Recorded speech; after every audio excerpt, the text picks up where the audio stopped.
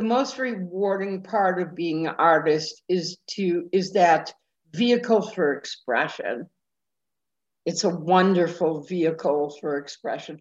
I can't imagine where I'd be. In lockdown for 13 months, I really feel for people who don't even at the very minimal have a hobby they love.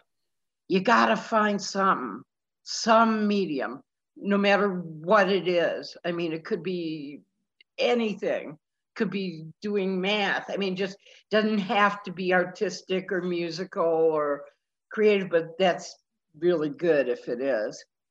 Find it and sink your teeth. Don't procrastinate because life's short. Jump in, set deadlines, set goals. Goals are good. Setting a goal is good. Keeping your eye, one eye anyway, maybe your third eye on the future. And and then do what you have to achieve that goal. Prioritize. It's important.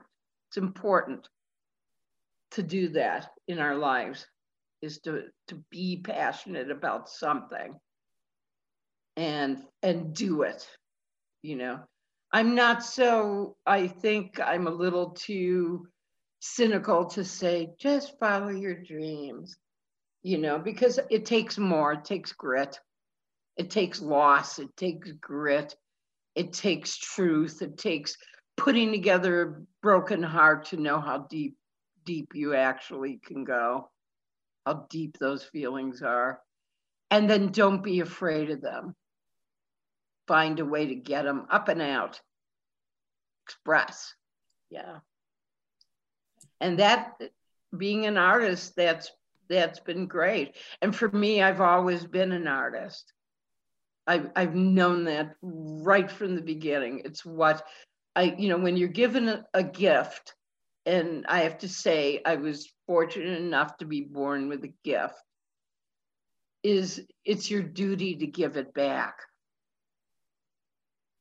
If you're born with a gift and you put it off or deny it or prioritize everything else in front of it, you're going to live to regret it. I don't have regrets there. I have regrets in love, in my choices in love, but I don't have any regrets about my art, about being an artist. Yeah, or art activism.